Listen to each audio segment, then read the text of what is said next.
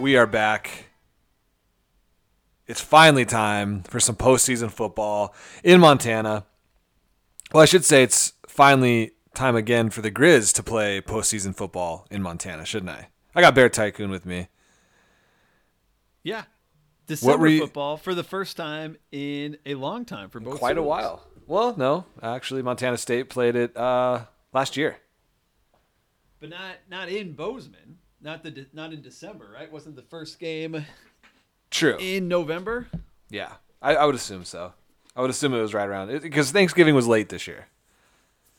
Yes, Thanksgiving was true. late this year. But, I was doing a little bit of research earlier, and the last time Montana played in the NCAA Division I FCS football playoffs, 2015. Yep, Barack Obama still president. Do you know what the number one song was the last time Montana won a playoff game? YMCA. No, that's dating yourself a little bit there. That would have been quite a while ago. Far? It was actually way too far back. It was actually "Hello" by Adele. Oh, that's a great song. So it was actually the number one song that year for 7 weeks to close out the year, from November 14th all the way through December 26th. And then the Weeknd held the top spot for about 6 weeks before that. Yeah, blast from the past. Yeah. The Weeknd's was very weird. The Weeknd had "I Can't Feel My Face," and it was number one song for a week, then lost it for 2 weeks, then got it back for a week, then lost it for a week, then got it back for a week. Very weird. Not a lot of staying power. Nate. Not a lot of staying power, but "Can I Feel My Face" did earn 4 weeks. They just were not consecutive. Got it. Very informative. So yeah, Adele "Hello" was the last time the Griz won a playoff game. It's been a while. It's been since November 28th of 2015. They knocked off South Dakota State 24-17. Yep, and then ran into those pesky Bison in North Dakota State. You know, we had beat them earlier in the year. The number 3 seed in those playoffs, Montana, on December 5th of 2015, ran into those Bison, 37-6 loss in Fargo. Coincidentally, that was the year that Portland State was actually good. Yeah. Portland State actually had the number 6 seed in the 2015 playoffs, Jesus. which is crazy to me. And that was also the year that Southern Utah made the playoffs. They lost to Sam Houston State in the first round that year, 42-39.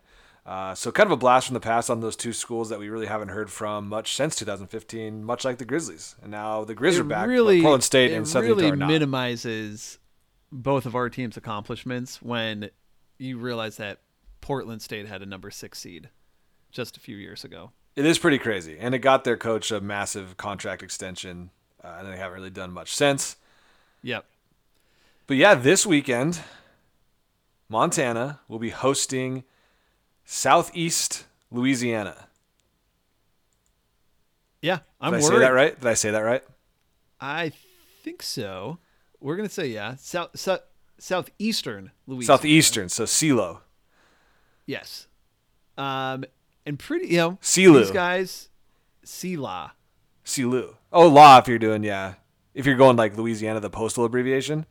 Yeah. But it's SELU if you're going Southeastern Louisiana University. Uh-huh. Yeah. So either way, these guys had a big win over Villanova in the first round. 1-point win, high-scoring game, 45-44. Controversial win over Villanova. Did you watch that? I did. I saw the highlights from the pass interference. It was an offensive pass interference, right? Yeah. On what would have won the game for Villanova. Yeah. Yeah. Well, I mean, it would have given them a touchdown lead, or basically a touchdown lead with 1:30 to go. So basically that would have won them the game. Yeah. But I mean, it was horrible call. You can't call it in that situation. Really bad call. Really bad call. And it stole the revenge game for Montana, getting to play Villanova, who beat them in the 2012? 10? 2009.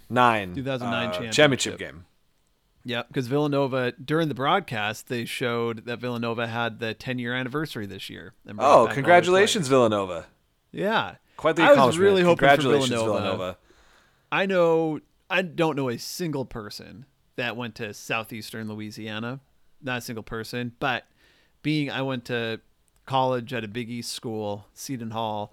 Know lots of folks who went to Villanova, and it would have been nice to kind of have this to hold over Where their did head. you where did you watch that championship game? Like, were you with some Villanova friends? 2009? Yeah. I watched it at a bar with a bunch of Griz fans. Oh, in on the East Coast? Yeah, in DC. Okay. I really can't remember where I watched that one at. I was definitely going for Villanova, though. That's for sure. I'm not one of those guys that's going to be going for the no shit. That is the type of guy you are, Nate. Oh yeah, I'm Montana State till I die. But yeah, so that would have been a pretty cool rematch. I think something that Griz fans would have loved to have at home. Bobby was the coach during that championship game as well. Yep. So the refs robbed us of that. Yeah, SELU can put up a lot of points, and that kind of scares me about this game. Obviously, with the 45 they put up this week, but if you just look up and down their schedule, they're scoring 40 points a lot this year. And in terms of points per game, only 45 in the country. They average almost 26 a game. But rushing yards, like they were just rushing it down Villanova's throat. These are a big team.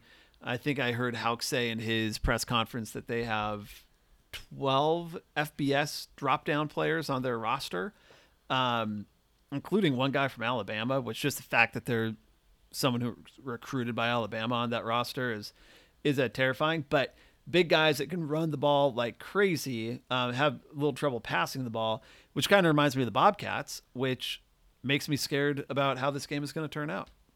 Well, if I'm a Griz fan, I'm not too worried about this game. I can't tell if you're trying to do the reverse jinx or anything like that.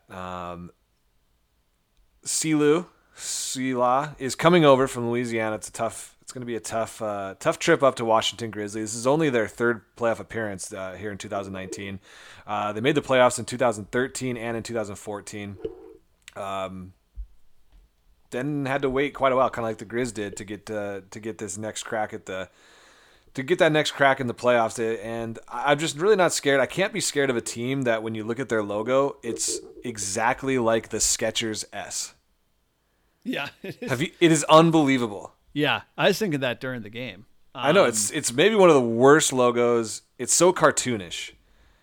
Yeah, almost as bad as the new Dallas Mavericks uniforms. Those are kind of tied. They're kind of the graffiti.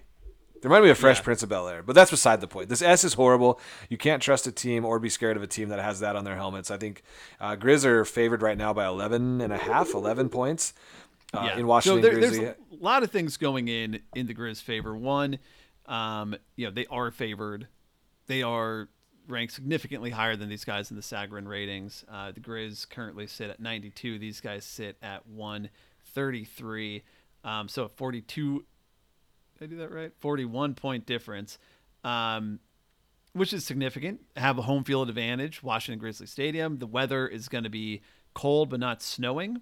So that should favor the Griz. I think the Griz are, if you look at their schedule and what they were able to do this year, they beat much tougher opponents. But SELU is not a pushover. Where they rank in the Sagarin ratings is right between Eastern Washington and UC Davis. And so, all things being equal, they'd be a, upper tier, but not top tier Big Sky Conference team. That's if, but I don't know about that, considering who they got to play all season long. Well, yeah, so conference. They did play, looking at who so I went through both, Southeastern Louisiana and Albany, and both the Cats and the Griz. We can go through all of them. But I looked at all their wins, all these guys' wins and losses, and what the average Sagarin rating was for the teams that they beat and the teams that they lost to. So SELU had what is their record currently? They're 8-4. 8-4. So their 8 wins, the average Sagarin rating was 185. Ooh, that's the worst of the ones we're going to talk about. Their win, I'm sorry, that was their wins. Their losses came against teams with an average of 167. It's not good either. So Not good. This is by far, I mean, and this is not counting FBS games. They lost to Ole Miss partway through the year. But this is by far, the Griz are by far the highest rated team that they're playing at 92. No one else before the playoffs was ranked ahead of better than 140. And that's kind of getting in the North Dakota range in terms of Big Sky Conference teams. So they haven't really been tested. Villanova was the best team that they've played to date. It was a close game. But I do think that teams that match up well against the Griz are, I think we've seen it with Sacramento State and the Bobcats, is you can run the ball. You have big dudes up front on the offensive line. And in the case of at least the Hornets, is you have a quarterback who is an actual threat to throw, but also has some mobility. And that's what we have in SELU. They have a big quarterback who can launch the ball down the field. If you don't watch that game, their passing game is pretty impressive, despite the fact that their numbers aren't great nationally. But the thing about their numbers are good nationally, though. They're the number they're the number 5. They're the number 2 passing team in the country. Oh, I was looking. Oh, you were right. Hats off to you, Nate. I was looking at their defensive passing yards. Yeah, they are. Yeah, their defensive passing yards not good. Offensive passing yards, yeah. All right. The only problem, watching that game, they sure seem like one of the best passing teams I've seen in the FCS this year. The one problem is that they have a quarterback named Chasen Virgil. Yeah. And I cannot trust a quarterback named Chasen or Chasen. I don't know how he even says it. So I think the Griz have that going for them, from my view, is that with a quarterback named Chasen Virgil, the chances of him being good are not great. He put up almost 500 yards in the air against Villanova. 474, 3 touchdowns, 1 interception. I mean, he had quite the year. And now that I'm looking at it, there was a website called NFLDraftDiamonds.com on June 13th of this year. They did have him as someone to watch as the best senior FCS quarterback and someone to watch for maybe an NFL spot next year. Well, other interesting fact about him, Hauk has played against him and knows him just from his time at UNLV, because Chasen was originally recruited and played for Fresno State. Yep. Played in 2016, 2017, got in 22 games between those 2 years. 2016, passed for over 2,000 yards. So, I mean, he was playing meaningful minutes for an FBS program, dropped down, and has since just been dominating. Yeah, so I think that the Griz have shown that we know that Jake Merrimeyer didn't quite have the offensive season this year, but they were able to shut him down, the kind of that high-flying offense. They were able to to contain Barry Arier when he was there with Eastern Washington. So, I mean, these guys aren't ranked in the top 25. They did beat number 9 Central Arkansas 34-0. They beat now number 19 Nicholls, or they lost to Nicholls by 1. So they they split their 2 games against top 25 teams. It's an interesting one. We would never be really worried about this game. You would never be worried about this game if it was a regular season game with a team that was receiving votes. You would probably think the Griz were going to handle them pretty easily. I think their record, a lot of it has to do with just kind of the conference that they're in. They actually lost to University of Incarnate Word this year, 27-21. And if Incarnate Word is anything like they were last year, it's not like we follow the Southland Conference very much. But if Incarnate Word was anything like they were last year, a loss to them, not a good look. And it was at home. Yeah. So they've been able to put up a lot of good numbers against a really shitty conference. 199 in the Sagarin ratings. Yeah, and so, I mean, who these guys... we do not follow anything outside the Big Sky Conference. My talking points outside the Big Sky Conference are contained to just that North Dakota State is good.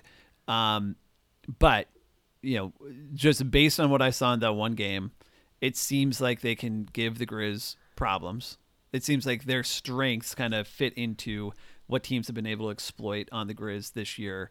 And where they fit in the Sagarin ratings, it goes, just looking at who the Griz played, it is kind of right around UC Davis, Eastern Washington, Monmouth, like in that pack of programs. So the Griz obviously went 3-0 against those teams, but those weren't gimme Now, wins in any of them. are you just scared a little bit because of recency bias on what happened the last time the Griz stepped on a football field? Totally. I mean, look, if we were playing these guys after the Weber State game, I would have been super confident because it's like, yeah, there's a lot of similarities between Weber and Montana State, right? Like their strengths are kind of match up in terms of what their offense can do and their weaknesses as well. I just don't know where SELU fits in, right? Like I don't know what the Griz are going to do to stand up. Like, did they blow Cat Griz because the Cats exploited them? Or I guess the question is, and I think this will kind of determine how this game goes, is did the Griz blow Cat Griz? Like, did they just shit their pants? Which, in the stadium, sitting in the corner where they made every mistake in the first 3 minutes of in the game, it kind of seemed like the Griz blew it initially and just could never get out of that hole. Or did the Cats just like straight up beat them? Well, I think it's obvious. You don't win a game by that many points and have a team blow it. I mean, the Cats absolutely. I'm not trying to diminish the Cats' victory at all, but you get where I'm coming. Oh, yeah. Like, there's a lot of. I mean, there's a lot of energy in that game. It's a rivalry game. Yeah, like is almost like Montana playing in Bobcat Stadium was too big of a stage for the Griz, which was crazy. On the road, maybe. And so, I think the other thing working against both the Cats and the Griz and every home team this weekend is, whatever home field advantage you have is going to be diminished slightly just by where we are in the year with finals going on, with folks, starting to even finish up the semester and heading home. Both the Cats and the Griz are giving away free tickets to students, which signals to me they don't expect a great turnout for the game. So, Wagriz is going to be rocking no matter what, but to what level is still to be determined. We're not going to maximize. We're going to have a home field advantage. We're not going to maximize what our home field advantage could be. Oh, there's gonna be you're right. There's gonna be a definite home field advantage, but it's just kind of everybody kind of plans out their football season, and when that regular season ends, it's just harder to get everybody back into their seats. I know the students, I think they were $35 a piece, and people have been donating them, and the universities have been buying them to get students in their seats. So hopefully they show up for both games. Yeah. The southeastern Louisiana team, though, like if you put them in the Big Sky Conference, they're probably gonna finish right around that UC Davis level, that top half, but they would have been probably seventh in the conference this year in the Big Sky, depending on how their schedule would have shaken out in our unbalanced scheduling. It's just not a team that I would really ever be scared of if we were playing them regular season or not. It would be a team that, if they came in, it was maybe one of those they play home and homes that you schedule to get some FCS non-conference games going. It'd be a team that you'd be like kind of excited for because they're not a Long Island University or St. Francis University team coming in. They're a team that maybe is a fringe top 30 team. So I think it's kind of one of those games. It's definitely some recency bias if you're that worried about a team like this coming in against the Griz. I think just Houck's going to get them ready to go. I wouldn't be worried about this game at all if I was a Griz fan. And I said it in the Slack when I saw that the line came out and it was 11.5 points. I would say I would take the Griz minus 11.5 to cover this game. I think there's going to be some anger from how that rivalry game went. I think that the crowd's going to be happy to get them back home after that Cat loss and see some good Montana football. So, I'm taking the Griz and the points here, and I wouldn't be too worried about a team from the Southland who finished third in the Southland and is not even ranked in the top 25. Yeah, well, I mean, so a couple points there. One on the spread. I mean, the Griz have not played in a game this year where the margin was less than 15 points in all their games, wins or losses. They either lost by more than 15 or won by more than 15. So if they're going to win, you look at this season, they're probably going to win by more than 11. On Houck, one of the things that really has me bummed out is talking to some folks who have been on campus, who were in the room for the press conference, who have seen him speak in other venues. Houck seems to be a little gloomy, and that Montana State loss hurt, but you got to bounce back, right? Like he's definitely telling his players, like, losses in the rearview mirror. Like, let's focus on what's ahead of us. But if a coach can't do that, that's problematic. Who knows if that's people trying to psychoanalyze him, and maybe projecting their own feelings onto him. But that was troubling to hear. And in terms of schedule, the Griz have by far a better resume. They have way better wins. I mentioned earlier that Southeastern Louisiana, the average Sagarin for the teams they beat was 185. For the Griz, that number was 153. And in terms of losses, Southeastern Louisiana 167, that's not an impressive number. The Griz, the average Sagarin ratings for the teams that beat them, 196.5. That's because it's Sac State and Montana State, who are ranked 96, 97 respectively. And that's obviously not counting the Oregon loss. But so the Griz have a better resume. They have home field advantage, and I think a better team. But if Hauk's in a funk, if there's some combination of Hauk being in a funk, this team actually kind of matching up with how the Cats play, and everything else we talked about, like it has me a little worried. Yeah, well, I'm not as confident in this as I am about the Albany game, the Cats Albany game. Okay, I mean, Griz are favored by more points actually than the Montana State is over Albany. What's the line of that game? 9. Ooh. 9. But real quick, we love mascots, and Southeastern's mascot, Rumi the Lion. I was like, why is it named Rumi? Usually it has something to do with football, something to do with, what a lion would be doing. I don't know. Pride the Lion, maybe? I don't know. That might be not right. But yeah, the mascot, Hollis Rumi Wilson, was a former Southeastern athlete and faculty member and is well known throughout the nation as one of the top football officials. So they named their mascot after a referee. Rumi. Okay. Rumi the Lion. Well, it makes more sense than champ. See, that still doesn't make sense. State champs, 4 years in a row, back to back to back to back. All right, should we move on to Rumi the Lion? I'm sorry. No, go ahead. Do you have more factoids on? Yeah, just a little more. Just as more on Southeastern Louisiana. This is kind of for those people that used to like to get to get tidbits from the subways and stuff around Montana. Remember the tidbits? Those were cool. Oh, little paragraph things. I love those things. Yeah. Like just quick hitting facts. That's all I wanted. And the ones that were longer than like maybe a paragraph, I would skip. I just wanted the quick hitters. It was basically like Twitter before the internet. Yeah, they were awesome. Tidbits was amazing. So they have 14,308 students, so a few more than UM, a little less than MSU. Located in Hammond, Louisiana. Its campus is urban. Their nicknames are the Lions and the Lady Lions. So there you go. Okay, kind of like that. I like when the men's and women's teams have like slight variations on their mascot. They just put lady in front of it. Yeah, like Lady Griz. I don't know. For whatever reason, I've always enjoyed that. Yeah, and their motto in Latin, I won't try it, but in English is fidelity, integrity, fortitude. Got it. So there you go. That's Southeastern Louisiana University in a nutshell. Yep. Oh, last thing on the Griz before we move on. Obviously not having a Chem in the Cat game hurt, and not having him for the games he's missed has hurt. There's spotted on campus scooting around on one of those knee scooters where you have one knee up and then you push yourself on the other one. So not a great look. Weren't you in one of those knee scooters? No, I actually had a walking crutch. So you would strap yourself in like it was one of those scooters. Yeah.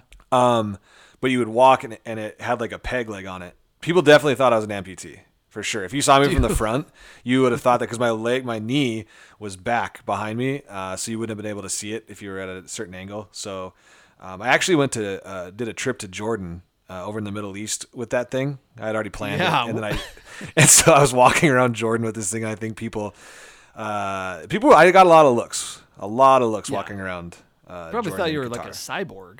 Yeah. What happened to your knee? It wasn't even, well, you can't use it if it's your knee. It was an ankle injury. I tore like 3 ligaments in my ankle playing basketball, palming basketballs. And yeah, it was like 2 weeks before the trip, so I had to get on the walk. Someone gave me the tip on the walking crutch. So if anybody ever does that to their knee, the walking crutch is amazing. It's only like $100. Well worth it. Saved my trip. What I'm doing is I got married in August 2018, but we're not doing our honeymoon until this coming April. And so between now and then, I'm just not playing any basketball. Yeah. I'm not risking don't do it. any injury. I did the same thing like the 3 months before my wedding. I was just like, can't do it. Like I want to play, but I can't. I just there's too much on the line nowadays when you're in your mid 30s, and really any quick movement in any direction could end you for months. Oh yeah, and especially when I have friends in much better shape than me going down with injuries. I'm lucky. Me being one of them. Yeah. I can't really jump that high, so my risk of like injuring myself is diminished because of that. But just having friends, not you, but other friends who are in better shape than mostly me, go down with these. You know what? And you know what the worst part of the worst part about that injury was playing basketball. It was like a hustle play and pick up basketball. Like I was still Mr. Hustle. Went in there for a rebound, jumped, like planted and jumped off of basically someone's foot, and just went down in a heap. Big old bone bruise on the side too. They said from where the bone hit the ground, like my ankle. It was so bad. I almost passed out. It hurt pretty bad. I'm strictly a 3-point line to 3-point line, and that I should have been too. That was my fault. There can be a rebound coming towards me, and I'll just start running the other direction. I'll start running back to play defense. Like I am not getting tangled up in a rebound anymore. Yeah, so that would have been good advice for me back when that happened. Yeah. No more of that. Anyways, let's move on to the Great Danes. The Great Danes of UAlbany. For some reason, they can't just go by Albany or U of A, but UAlbany on all their logos, on their football field, everywhere. Just UAlbany. Why do they do that? Tell me why they do that, Bear Tycoon. I don't have an answer. Is there an other Albany? I looked and there's College not. of Albany? No, it's. I mean, I didn't look for College of Albany, I guess, but it just makes no sense. Yeah, I don't get it. I don't like it. Sometimes these colleges and businesses and organizations they'll hire somebody to kind of do like branding and PR and they do their job, but then there's always this push to do more and more, and sometimes you just get a little too cute with it. Yeah, this is getting a little too cute. Yeah, not a. But don't you think logo. It's like if you're humming in the PR branding department of University of Albany, the newsletters are going out on time. The Twitter is you got a process set up for getting tweets out quickly and approved. It's not easy to be sitting around and just kind of maintaining. And so it's like a brainstorm session. It's like, well, what if we rebranded? What if we really leaned into the U of University of Albany? Like we want you here. Like you should come to our school. You're Albany. You're Albany. You're Albany. Yeah. And then it's like, all right. And then they come up with these decisions and then they run them up the chain, but everyone's deferring to them because they're the press people. They're the PR people. And so then they just sign off on it. Next thing you know, UAlbany. UAlbany, man. So not a great resume for UAlbany. Can I run through? Please do. I'm going to run through. Let's just run through all there. Here's their wins. So Southeastern 185, Sagarin. Albany a little bit better at 174, but they have some real stinkers on their wins. Bryant University is ranked 215, Lafayette 225, William and Mary, which I always forget is an FCS school, 165. They also had wins at Towson, Rhode Island, Maine. Oh no, they lost to Maine. Delaware, New Hampshire, Stony Brook, and then last weekend's win.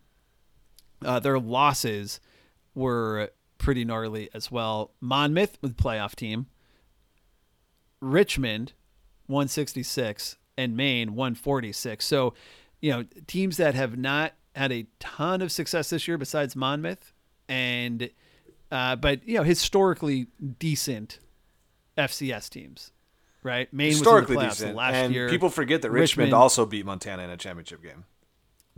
People do forget. Spiders. We're in so many championship games. Well, those were like the two. Those were the two. And then they also lost to Central Michigan, FBS Central Michigan, first game of the year. So kind of a mixed, unimpressive bag Does anything stand out in that resume?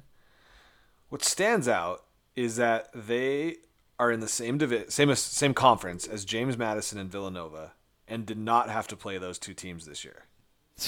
So it looks like there's some unbalanced scheduling in the CAA as well. Yep. 7, 8, 9, 10, 11. They have 12 teams and play 8 conference games, so you're not going to play 3 teams in a given year. And pretty amazing, though, that they missed on both of them. They did. They missed on number 2, James Madison, and at the time, number 8, Villanova. So their wins, their biggest win against was New Hampshire, who finished 6-5 overall and 5-3 in the conference. They beat New Hampshire 24-17 back on November 16th. But yeah, just looking at that Colonial Athletic Association, not a strong conference either. Obviously, we have a little bit of a bias having the Big Sky have 4 seeded teams, which is absolutely kind of unheard of. So it's tough to look at any conference with any kind of being impressed with any other conference, maybe besides the Missouri Valley. But so what jumps out at me is basically that they skated by and got into the playoffs because they didn't have to play 2 of the best teams in their conference. They're ranked number 25 right now, so they just squeaked into the top 25 this was it last week or this week? I don't know if they've updated the stats poll. Probably not. So they squeaked in the top 25 last week before their win over Central Connecticut State. I tweeted out during the first or second quarter of that game that Albany was horrible. I remember. They must have seen it because they came back and did a number on Central Connecticut State, who at the time was number 17. But that first part of the game, their defense didn't look great. Central Connecticut had one drive that went like 9 minutes to open up the game. Touchdown got called back for a penalty. Then they missed a field goal. So Central Connecticut State was basically doing whatever they wanted to them, it seemed like, and then just kind of ran out of steam, got a little bit demoralized in the second half as they were falling behind. That score, 42-14, was not what I thought it would have been when I was watching that game at the beginning. Even when Albany took the lead, I did not think they were going to run up 42 points on Central Connecticut State. But I also think Central Connecticut State was a pretty overrated team. Again, this is the Central Connecticut State was the auto bid from the Northeast Conference with such powerhouses as Duquesne, Sacred Heart, St. Francis, Bryant, Wagner, and our favorite, Long Island University CW Post campus. Yeah, so we've come full circle back to Long Island University CW Post. Yep. From the moment you texted that Albany was awful, they scored 42 unanswered points. Yes, I do realize that. So it wasn't even a hot take at the time because they really weren't doing that well. They looked pretty bad. And they, like I said, they either saw that or I don't know what happened, but now they get to come to Montana State.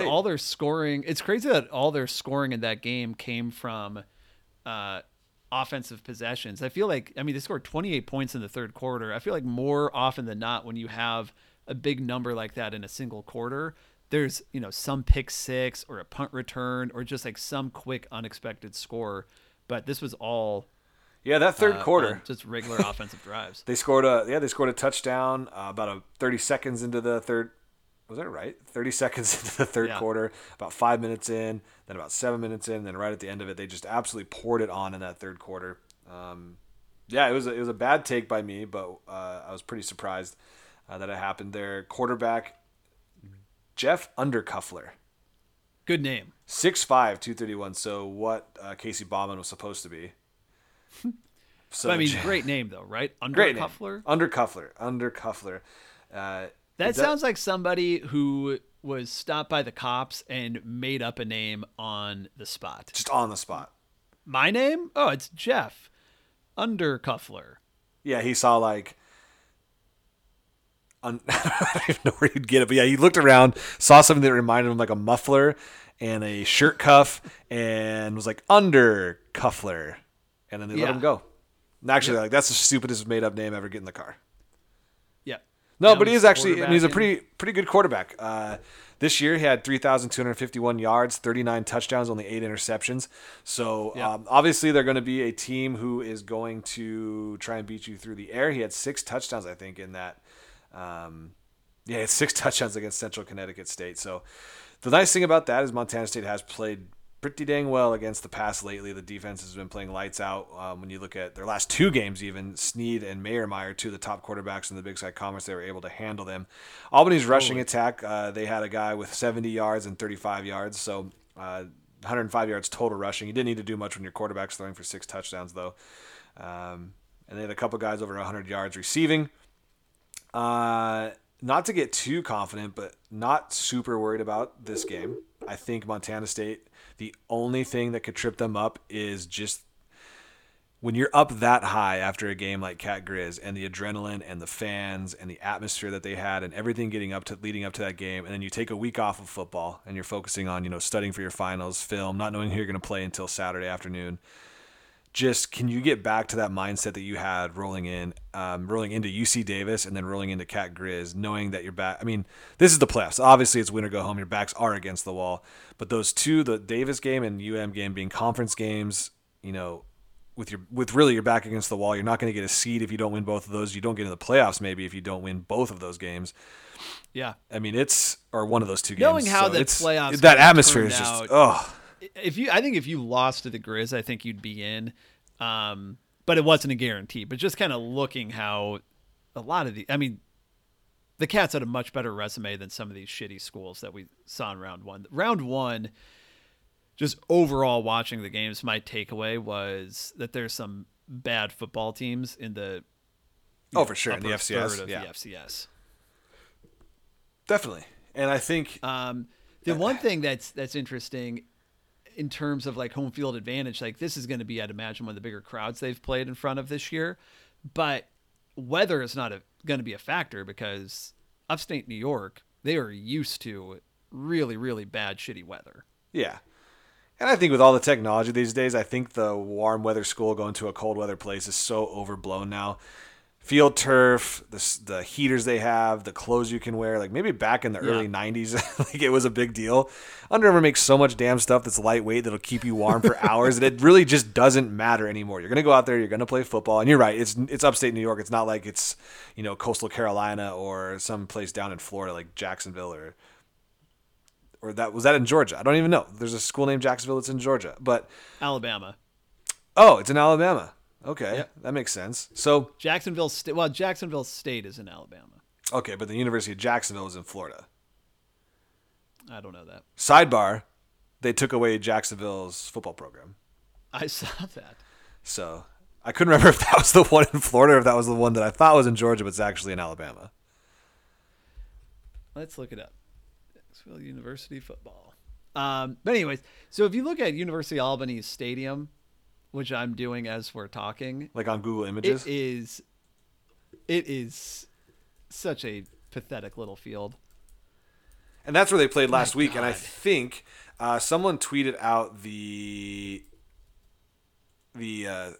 attendance from last week. I think there was less than 2,000 people at that Albany football game last week, which is not awesome.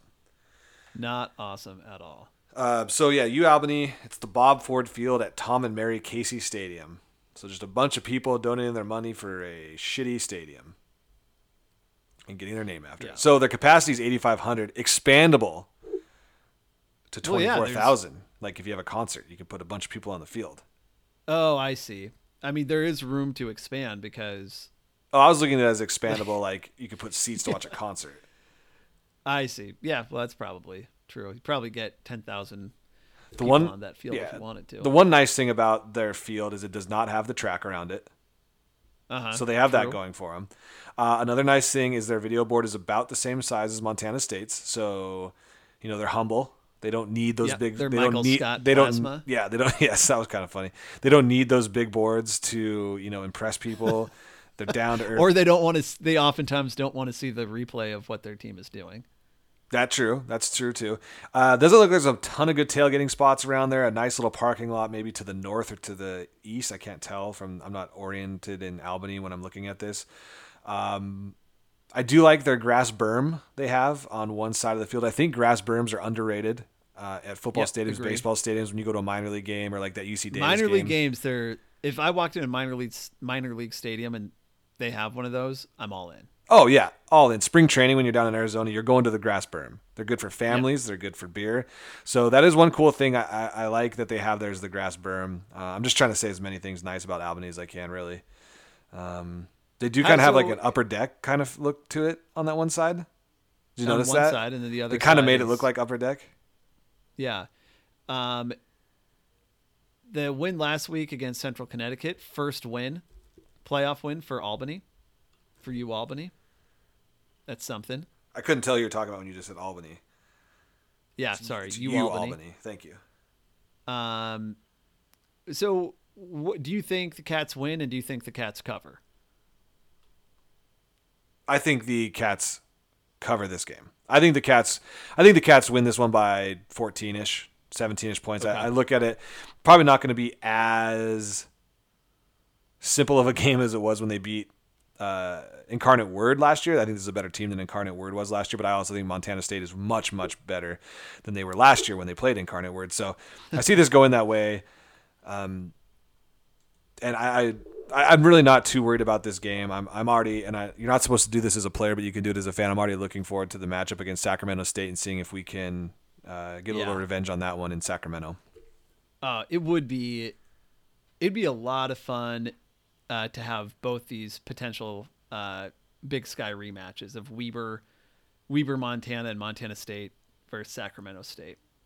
For sure. Who would want to see that? We all want to see it. That's for sure. One cool thing about another cool thing about Albany is that they are going to the Museum of the Rockies before the game. So they will be in Bozeman. They're going to go check out the Museum of the Rockies and see some of the largest collection of dinosaurs in North America. So cool. They are a team that cares about history. Yeah, I saw one of their players doesn't believe in dinosaurs. Well, he's in for a treat then at the Museum of the Rockies. Is Jack Horner still alive? I think he got in trouble for something. Jack Horner did? I think he's alive, but no longer at the Museum of the Rockies. Oh. I'm looking this up. Come up with one more. Give me one reason why you might be worried about the Bobcats. I think it's going back to what I said about how up they were and the emotion that you have for the Cat Griz game and what that meant to them. And just trying to get that same emotion back after not playing for 2 weeks. And coming back, it's like you said again when you talked about the Griz game, it's not going to be the atmosphere that it was for Cat Griz. There's no way you're ever going to be able to replicate that in a non-Cat Griz setting. And even at a championship game, you're not going to be able to do it because it's not even at home. There's just no way to replicate that. You wonder, can they get up for this game like they did for that? I think they can. I think Choate does a good job of being able to do that and let them know that you have to be in the moment. It's a new game, but it's one that you're going to have to get up for like that if you want to survive and pass on to the next round. But that would be the one thing I'm worried about is just can they get that energy back? Not playing last week, did that help or did that hurt? It's that rest versus rust that we always talk about and everybody always talks about when you get a bye or when you have some time off. Jack Horner. So I agree with everything you just said. Thank you. Jack Horner didn't get in trouble, didn't do anything. He was not like part of the Me Too problem, but what was determined to be problematic, he was kind of forced out in 2012 when he was 66. He married a 19-year-old undergraduate student. Oh, wow. Following that, he told the university to butt out of the relationship. Hell yeah. And then was forced into what he claims he was forced into retirement. So an early retirement. Early retirement. One of the greatest minds in dinosaurs and out because of that. Love is love, man. Who are you to judge? Found someone else who loved dinosaurs. Yeah, and I mean, because I feel like married a dinosaur. People who are younger like dinosaurs a lot more. I know a lot of kids that are are going through their dinosaur phase. Yeah. This one was just less. I would have married him in third grade if I could. I think he was everybody's hero back then, Jurassic right? Park came out? Yeah, everybody was, and that was who it was modeled after, right? The characters in that. I think so. The character, one of the characters, loosely based. What happened? I hope you didn't look up like 19-year-olds on Google or something like that. There's pictures of them together. And oh no! I mean, it is. Love is love, Bear. Love is love. Yeah, no judgment, but she is clearly more than 50 years younger. By age and appearance. If you, I mean, if you saw these pictures, Oh no, you would Oh, assume no, that this Jack. was not even like father and daughter at the wedding. It was grandfather and daughter. But I mean, again, whatever makes you happy. But this is what I remembered as like the oh no. the scandal that brought him down. Wasn't a scandal, didn't do anything wrong, but the university did not. I just is looked not up as the- open-minded as the Montana Men's Sports Pod. No, definitely not. And I did look. He was. There was actually a story in the Daily Mail in the UK when he was forced out of his job. So he was renowned paleontologist. Complains he was forced out of his job of. Yeah. So it looks like he was the paleontologist and he was an advisor for those Jurassic Park films. And 19 years old. Man, really into dinosaurs. He actually stole her. She had a boyfriend at the time. I wonder what that guy's doing. If If that guy happens to be a listener, Please. we would love to have you on the podcast. And there's enough time has passed where you can't be heard about this anymore. Yeah, you can. I mean, he definitely rebounded. He's probably It was 2011. 18 8 years years old. ago. That's it. Yeah. The pictures are kind of creepy. I'm not gonna lie to you. Um, We're not judging though. We're not judging. Yeah, these are not great. They're damning Anyways, pictures. Real quick, He was almost a paleontologist for twice as long as she had been alive. That's insane. someone compared it to Benjamin Franklin marrying Snooki from Jersey Shore. I can see it. He does look like Benjamin Franklin. God. Apologies to Jack Horner if he is a listener.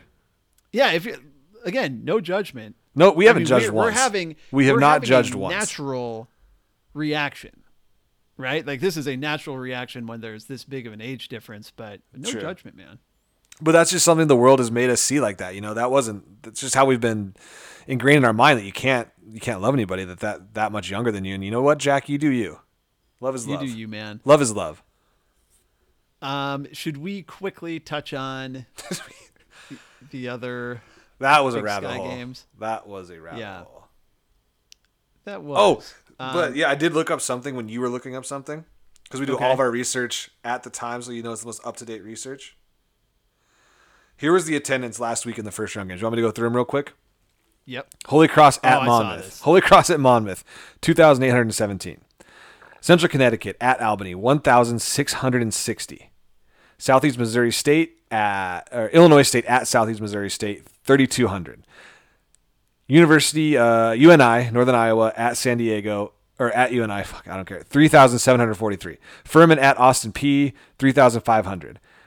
Kennesaw at Wofford, 1,900. North Dakota at Nichols, 7,500. And finally, Nova at the Lions of Sela, 4,173. Yeah. So even with like the Cats and the Griz, like I think we're both a little concerned that the stadium's not going to be filled. We're still going to have more than Almost all of these combined. yeah. Yeah. Like I think if mean, you take out the Nichols game, you're at maybe 20,000. yeah. Absolutely. So I don't know. It sucks. It's not a good look for the FCS. But, yeah.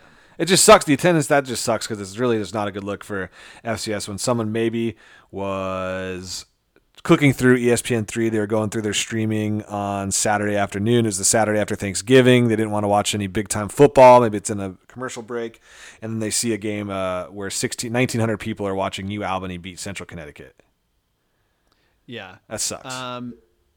It does suck. And it was super noticeable because I was flipping Oh, through it was very a noticeable. lot of the games. And someone just needs to come up with a camera angle in situations like that where you just don't see anybody on the field or you don't see anybody off the field. You don't see the Agreed. stadium. You only see the action on the field.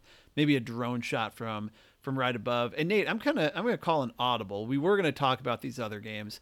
But do we even want to pretend that we know anything about Austin P or Kennesaw State besides their very handsome owl mascot?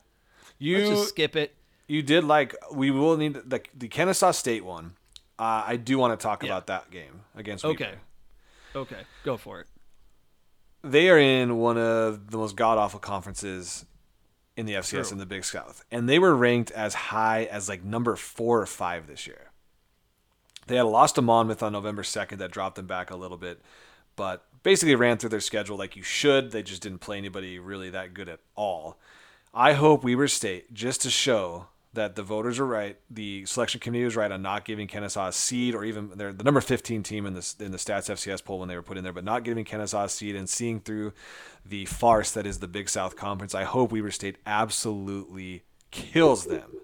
No mercy, showing them how much better the Big Sky Conference is in the Big South. You should never let a team from the Big South even come close to the top 10 with the people they're playing. They do have Monmouth in their conference, number 14 Monmouth, who went 6-0 in conference and 11-2 overall. But they have Charleston Southern, Campbell, the Camels. I had a friend's sister who went, and there was a pharmacy school at Campbell. That's the only reason I know that they're the Camels, and they're orange and black. It's a good hideous, name. Hideous colors, though. Really cool nickname, hideous colors. North Alabama, Hampton, Gardner-Webb, and Presbyterian. So just a horrible, horrible conference. I hope that Weber State comes out, puts the gas pedal down, does a little bit of statement for the Big Sky Conference and showing that any team from the Big South should barely even be able to crack the top 20, in my opinion. Yep. And so the winner of that game, Weber, Kennesaw State, they'll play the winner of the Montana SELU game. And then the Cats have the winner of the Sacramento State Austin P game. Austin P. So that is one. I'll be interested to see Thompson against the Sacramento State game, to see Thompson, how he's feeling. I know he came back and played pretty well in that UC Davis game, the Causeway Classic, the last game of the year. But he was obviously banged up quite a bit before that. They struggled. So Sac State did struggle against UC Davis, a team that Montana State handled pretty easily, especially in the second half. So it'll be interesting to see what Sac State shows up. They're going to be at home, which is huge, but that's another one. Does the crowd show up like they did for that Causeway Classic? Do they have that energy that they'll need to have? I think they have a little bit of an advantage, is that the Causeway Classic isn't quite the state championship like Cat Griz is, where everybody in the whole state gets up for it and there's that energy. So Sac State used to playing not in front of those massive crowds and maybe not having the energy that Griz or Bobcat Stadium gives a team. So I think they win that game, Sacramento State, but I'll be interesting to see how healthy Thompson is. The bye week has to help them out in getting him back to where he was as one of the premier players in the FCS. So I think that'll be a game I'll watch just to see what Sac State shows up. Yeah. The other note I had from the bracket, someone put out the probability of winning each game and making it to the next round, semifinals, championship. North Dakota State, I think, had a 68% chance of winning the championship at this point. And James Madison had something very high, but between those two teams, I want to say they had a 94% chance of winning the championship. They didn't give anybody much chance. Yeah. Can't argue with, though I will be rooting very strongly for Nicholls State, because it would be awesome if they could if someone knocks off North Dakota State. Oh, for sure. We're going to go for anybody that's playing North Dakota State or James Madison. That's 100%. Yes. Yep. Big Monmouth fans this weekend.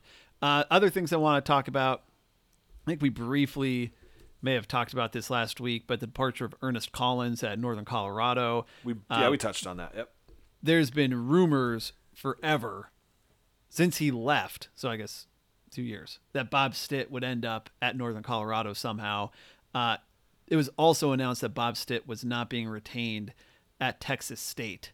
So the stars are aligning for Bob Stitt to come back to the Big Sky Conference. He also could go to Cal Poly, turn his weird little offense and replace the triple. I forgot about the Cal Poly opening. Yeah, that's right. Yeah. Would his offense work though on a natural grass field? Both schools are the last, which is ironic, or is that coincidence or not, that both coaches got one resigned and one got fired, and there are only two natural grass fields left in the Big Sky. Does it slow their offenses down that much, and that's what led to this? Well, I think there's an argument that his offense doesn't work on any substance, because he's gone from turf to, I'm not sure what Texas State played Assuming on. turf. Yeah. Things haven't been going great for Bob Stitt. But it would be so much fun if he came back to the Big Sky Conference. It was a meteoric rise for Bob Stitt coming from School of Mines to Montana. His first game was that game against North Dakota State, right? His first regular season game was that a meteoric rise to Griz legend. After that North Dakota State game in his weird little green leprechaun hat, and just a rapid fall from the top lately for Bob. You know, he goes to an FBS school after he gets axed from Montana. Offensive coordinator, you know, he invented the fly sweep. People forget that. And there may not be someone who had risen so fast on such one, just, I don't even know how to explain the fly sweep. And it's unbelievable that he got to the places he was because of one wrinkle in an offense that he put out there at School of Mines and told somebody about maybe the over best in like West analogy, Virginia or something. I can't think of a coach, but the best analogy to him might be, or best comparison might be Matt Flynn, who had like one great flash, and then the keys were handed over to him in Seattle, and then Russ came, and they were like, well, actually, we're gonna go with the rookie Russell Wilson, and then Flynn bounced around to 3 other teams before he never played a meaningful minute in the NFL again, from what I can remember. No, he didn't. Fun Matt Flynn story when that was back. Matt Flynn was at LSU back when we were in college when Facebook had just come out. And he was a really good quarterback at LSU, and I friend requested him, and he was probably a junior, and I was maybe like a freshman or sophomore in college, and he accepted. So from that point until a dead serious, like a year ago, I was Matt Flynn's friend on Facebook, like personal friend. It wasn't like his brand page or his athlete page or anything. I was Matt Flynn's personal Facebook friend until about a year ago, and I was like, why the hell like does his stuff keep popping up? And I kind of remembered. So I was cheering for him when he came over to the Seahawks, because then I would have had Matt Flynn, Seahawks quarterback, as my personal friend. Did you unfriend him? I did, yes. You unfriended Matt Flynn. I did. I went through. You have to go through a friend purge, man. And so Matt didn't make the cut. Had he still been our quarterback, and he had done what Russell Wilson has done for the Seahawks, he probably still would be my Facebook friend. But yeah, no more. What a bruise to his ego, because I'm sure he has like, well, maybe not anymore, but I bet you as a pro athlete, he has somebody kind of monitoring his social media and getting a list of who has followed and unfollowed him. And for a Facebook personal page to have just this like random dude from Montana unfollow him, he's doing you a solid by accepting that request. Well, that was way back. I mean, he was playing pretty well at LSU, really well. I always followed the funny part too is I always followed his career, like with Green Bay and everybody. And then obviously when he came to the Seahawks, pretty closely, because I felt some kind of kinship to him from just being a Facebook friend. I think we were sitting around one night, we're like, let's just try and friend all these athletes, and like nobody ever accepted. But Matt Flynn, he was one of them. Yeah, and then you broke so thanks, up with Matt. him. I did. Well, the time comes where you can't just ride someone's athlete coattails on your Facebook friends list, and you know, I brought it back to just close friends. And are you friends with Alex Singleton on Facebook? No, I don't think we were ever Facebook friends. Okay, it's definitely probably for the best. Probably for the best, yeah. Probably for the best. Yeah. So, but that was my Matt Flynn story. Yeah, one more coaching thing, and I'm not doing this to troll you. I'm doing this as just putting it out there. Again, stars aligning for Bob Stitt to Northern Colorado. Potential stars aligning over at UW. Head coach unexpectedly steps down. Defensive coordinator named the new head coach at Washington. Yeah. That leaves the D coordinator job at UW open. Who used to coach at UW? Jeff Choate. Who is rising, a rising star in the FCS coaching ranks? Jeff Choate. Who definitely has a giant ego? Jeff Choate. Who would want to potentially triple their salary? Everybody in the world, including Jeff Choate. So, not saying it's going to happen, but on a scale of 1 to 100, where does this, like, 1 being not worried, 100 being terrified, what score would you give? You're worried that Jeff Choate might jump ship to UW. 25. There is 25. like Yeah. the funny part was I started looking at all the connections between University of Washington and Montana That's a State. lot of them. So yeah, like first off, the new head coach Jimmy Lake played safety in the Big Sky Conference for Eastern Washington. Yep. He was on Montana State's DB coach back in 2005. So that would have been my junior year. Yeah, junior year. So Jimmy Lake was at MSU for a while. Obviously, there's the Kane Ione connection. Kane just came back from UW after being like their defensive consultant or something like that. Chris Peterson obviously had a pretty good relationship with Jeff Choate. Just from having him on his staff before Choate came to Montana State. So he definitely has probably the buy-in from Peterson as well. I think their offensive coordinator coached at Montana State at one point, if I'm not mistaken, or was a I don't know. There's just too many Montana State connections for me to say zero on this thing. I don't think he goes, but as I started kind of reading about all the connections that Montana State has and Choate has to UW, the thought enters your mind a bit. And then your thought enters your mind, and this was always my thought, was that Kane Ione got sent to UW for a couple of years to become a better coach, and that Choate's intention was always to bring him back, and maybe as like the head coach in waiting. And that's always been a thought of mine, which it's not like a conspiracy theory, but it's something that has made me think a little bit more now that this coaching carousel is happening at UW. Yeah. Yeah. So something to ponder during. It was something to ponder during the bye week for sure. Except that didn't happen until 2 days ago, so we didn't get it all last weekend. But yeah, it's something. Yeah. It's definitely something. And at the FCS level, when you have success, I don't know if Choate has had the sustained success that gets him a Power 5 D coordinator job, but that's the one that is a big jump, right? Like yeah. Like Craig Bowl went from head coach of Wyoming or NDSU to head coach of Wyoming, a middling, what are they, WAC football team that's going to make a bowl game this year, which is awesome, but not a power team. And that's a head coach. I know, I get that part, but even taking a coach of MSU who's had, just got their second winning season under their belt and saying, hey, here's the reins to one of the best defenses in the Pac-12. That's quite the leap. Yeah, but I mean, the head coach was the D coordinator, and so, he can afford to kind of have a junior person in the the defensive coordinator role, because he will likely he'll have to hire or make sure that they have someone that complements his weaknesses, right? So he'll need to have an awesome offensive coordinator, but he's still going to be overseeing the defense and just needs somebody kind of that he can trust to run it. In terms of, is Choate ready for a move like this? With UNLV's job is opened up, and on the Slack, someone sent around an article about coaches that are being discussed for that. One of those coaches, Jay Hill, Weber State, who has had some sustained success. The other coach, Troy Taylor, who was in year one of a 10-year contract with Sacramento State. Yeah.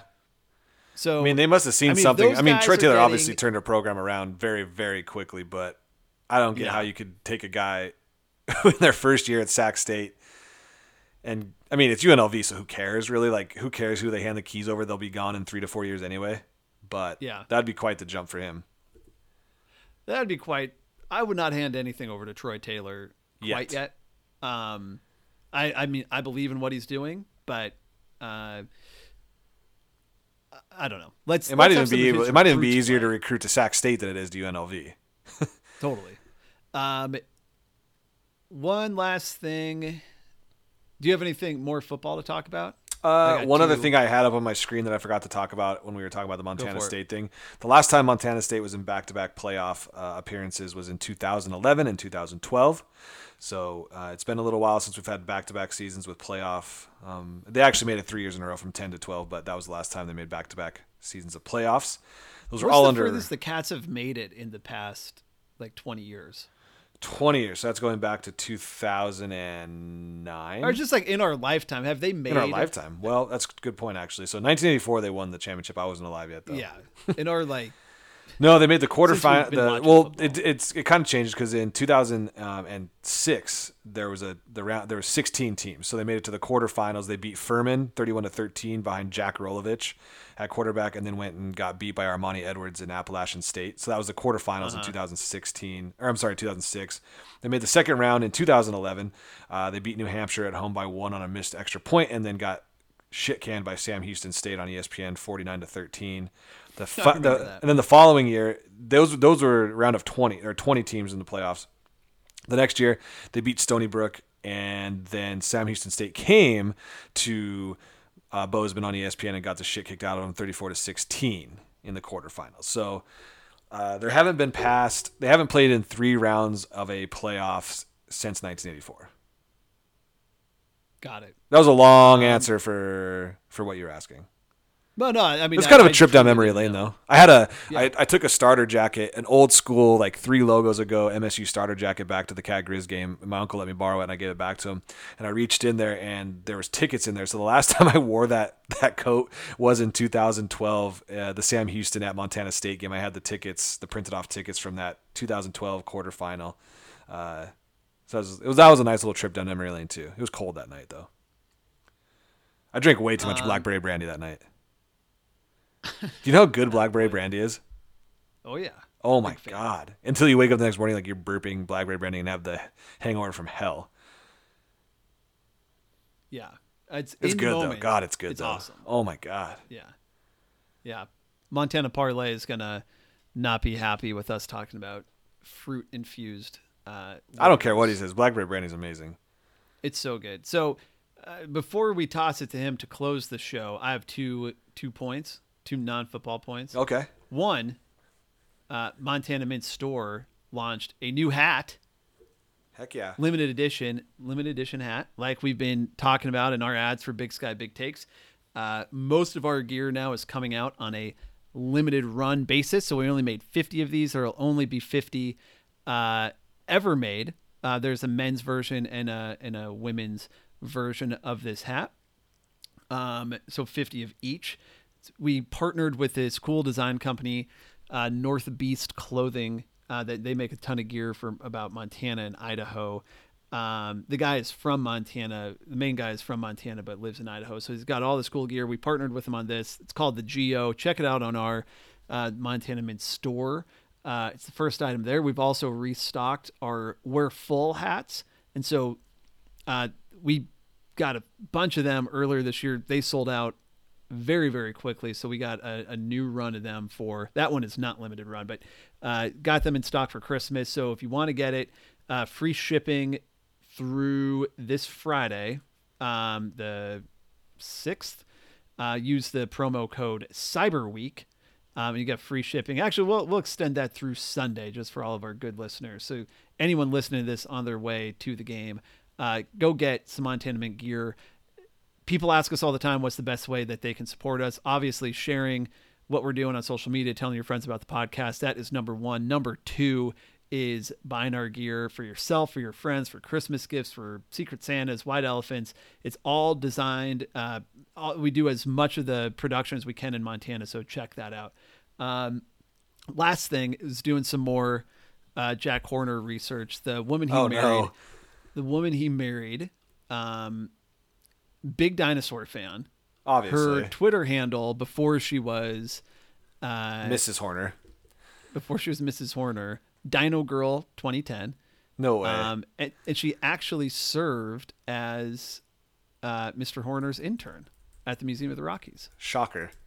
But was obsessed with dinosaurs and him, according to her Twitter account, before she even started. So this was something that she may have planned years in advance. That's something. That's a different kind of dedication to dinosaurs. Yep. Wow. But she was not. Well, and let me clarify. She was an intern at the Museum of the Rockies, but he did not work for. She did not work for him. There was no quid pro quo. And she was never a student. There's no quid pro quo. Oh, and wasn't an intern. Jack Horner clarified in a statement she was a volunteer. So yeah, wasn't getting paid. Well, you can't You can't quid pro quo when there's no pay, right? Yeah, yeah, exactly. All right, I think that's all we need to talk about this week. And we got to throw it to parlay. We didn't take a break. We just went right through it. We are excited to have football back this week, I think, is the biggest thing. Yes. It was kind of nice, again, when we talked about it, the bye weeks during the season. It does let you catch your breath, especially after Cat Griz, let everybody collect their thoughts. Not have to worry or stress about anything like we have been for the last 4 or 5 weeks every time we've played a game. So this week it'll be back. It'll be nice to have that energy back, that adrenaline back watching these games. All of them are going to be on ESPN3, so they are streaming on a good platform with good announcers, not the home announcers that you would get, when you watch a Cal Poly game on Pluto. So always nice to take advantage of these playoffs to watch a good production, an ESPN production and ESPN announcers doing our games. Yep. All right, man. Super excited. We'll be talking throughout the games, Yes. and we'll be back next week. Hopefully, both excited. Exactly. And we are, like Bear Tycoon said, we're going to throw it over to Montana Parlay so he can go through his bets for the week, and hopefully he doesn't go too much into how easy the Griz playoff route is going, because we are all sick of that, I believe. His worst take of all time. Oh, my God. And he likes Booger McFarland on Monday Night Football. Oh, my God. Just learned that today. Unbelievable. Okay. That's how you know his takes are way worse than mine. Yeah. All right, so we're going to throw it over to Montana Parlay. We'll see you, everybody. We'll talk to everybody next week. Bye.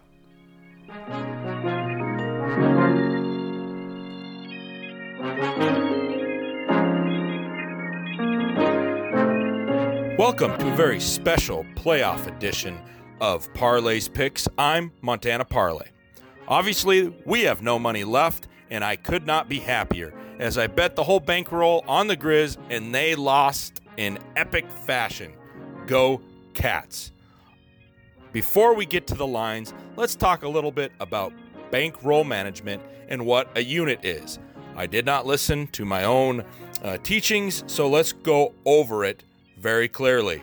A unit is anywhere from 1 to 5% of your total bankroll. So if you come into these playoffs with $200 uploaded onto your shady offshore account, then the most you should bet on any one game is $10, unless you have a very high level of confidence. This keeps you from going broke and blowing your wad on the first weekend and then struggling to pay rent or empty out other accounts to gamble on the next round, or be a normal person and just watch some football without money involved. But who wants to do that? All right, let's start at the top. North Dakota State, they're 28-point favorites at home versus Nichols. That's a stay away for me. James Madison, 28-point favorites at home versus Monmouth. Some people are talking about Monmouth, but here we go. Monmouth was 23-point dogs at the Griz. JMU's a little better than the Griz. Why are we so excited about this 28-point line? I'm staying away. Bet one unit at most on Monmouth if you like that line. Northern Iowa at SDSU. South Dakota State, they're 9-point favorites. I like the under in this one at 39.5. These low unders usually mean they can't go low enough. I really could see a 30-point game in this one. Bet the under in this game. Illinois State at Central Arkansas. Now we got a game that I like to bet. It's one of those overreaction lines. Illinois State won big at SEMO. Now they're slightly favored on the road at the Purple and Gray Pajama Pants Stadium in Central Arkansas. The field's atrocious, but Central Arkansas wins this one. Bet 2 units on Central Arkansas at +1. Austin P at Sac State.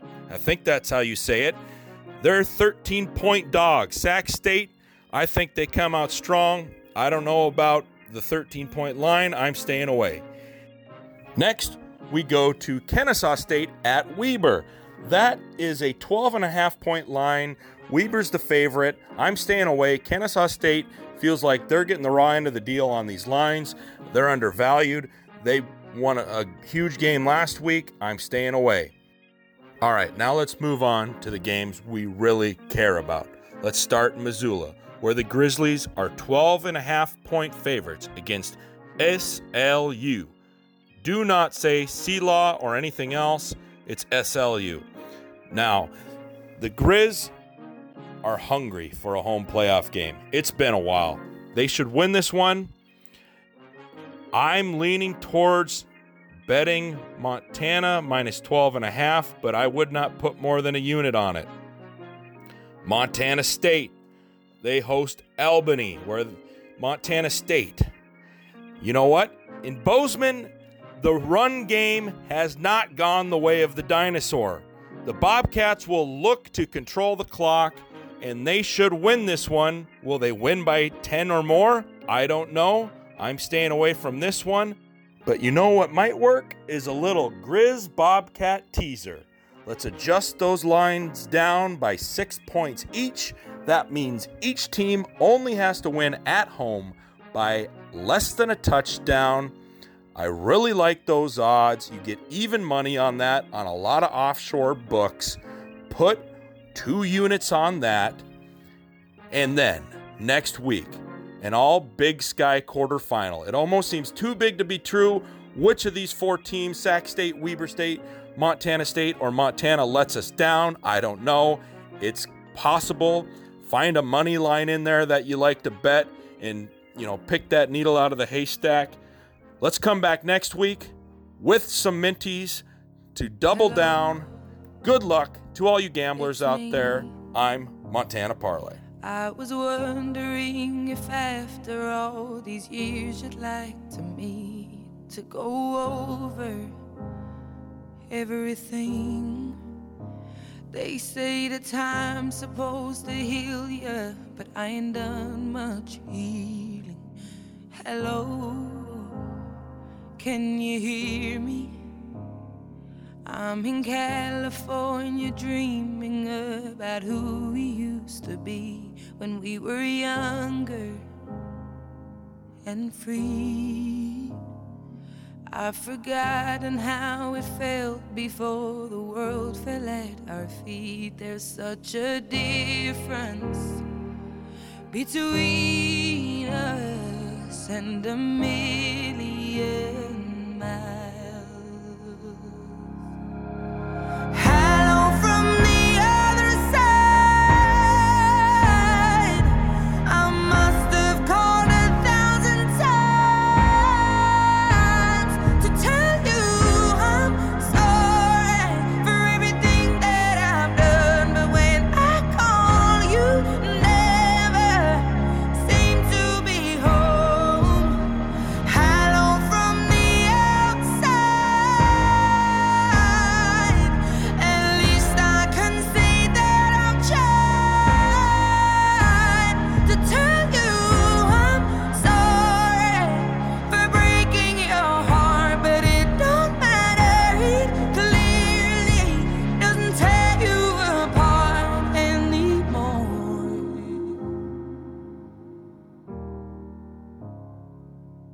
Hello, how are you? It's so typical of me to talk about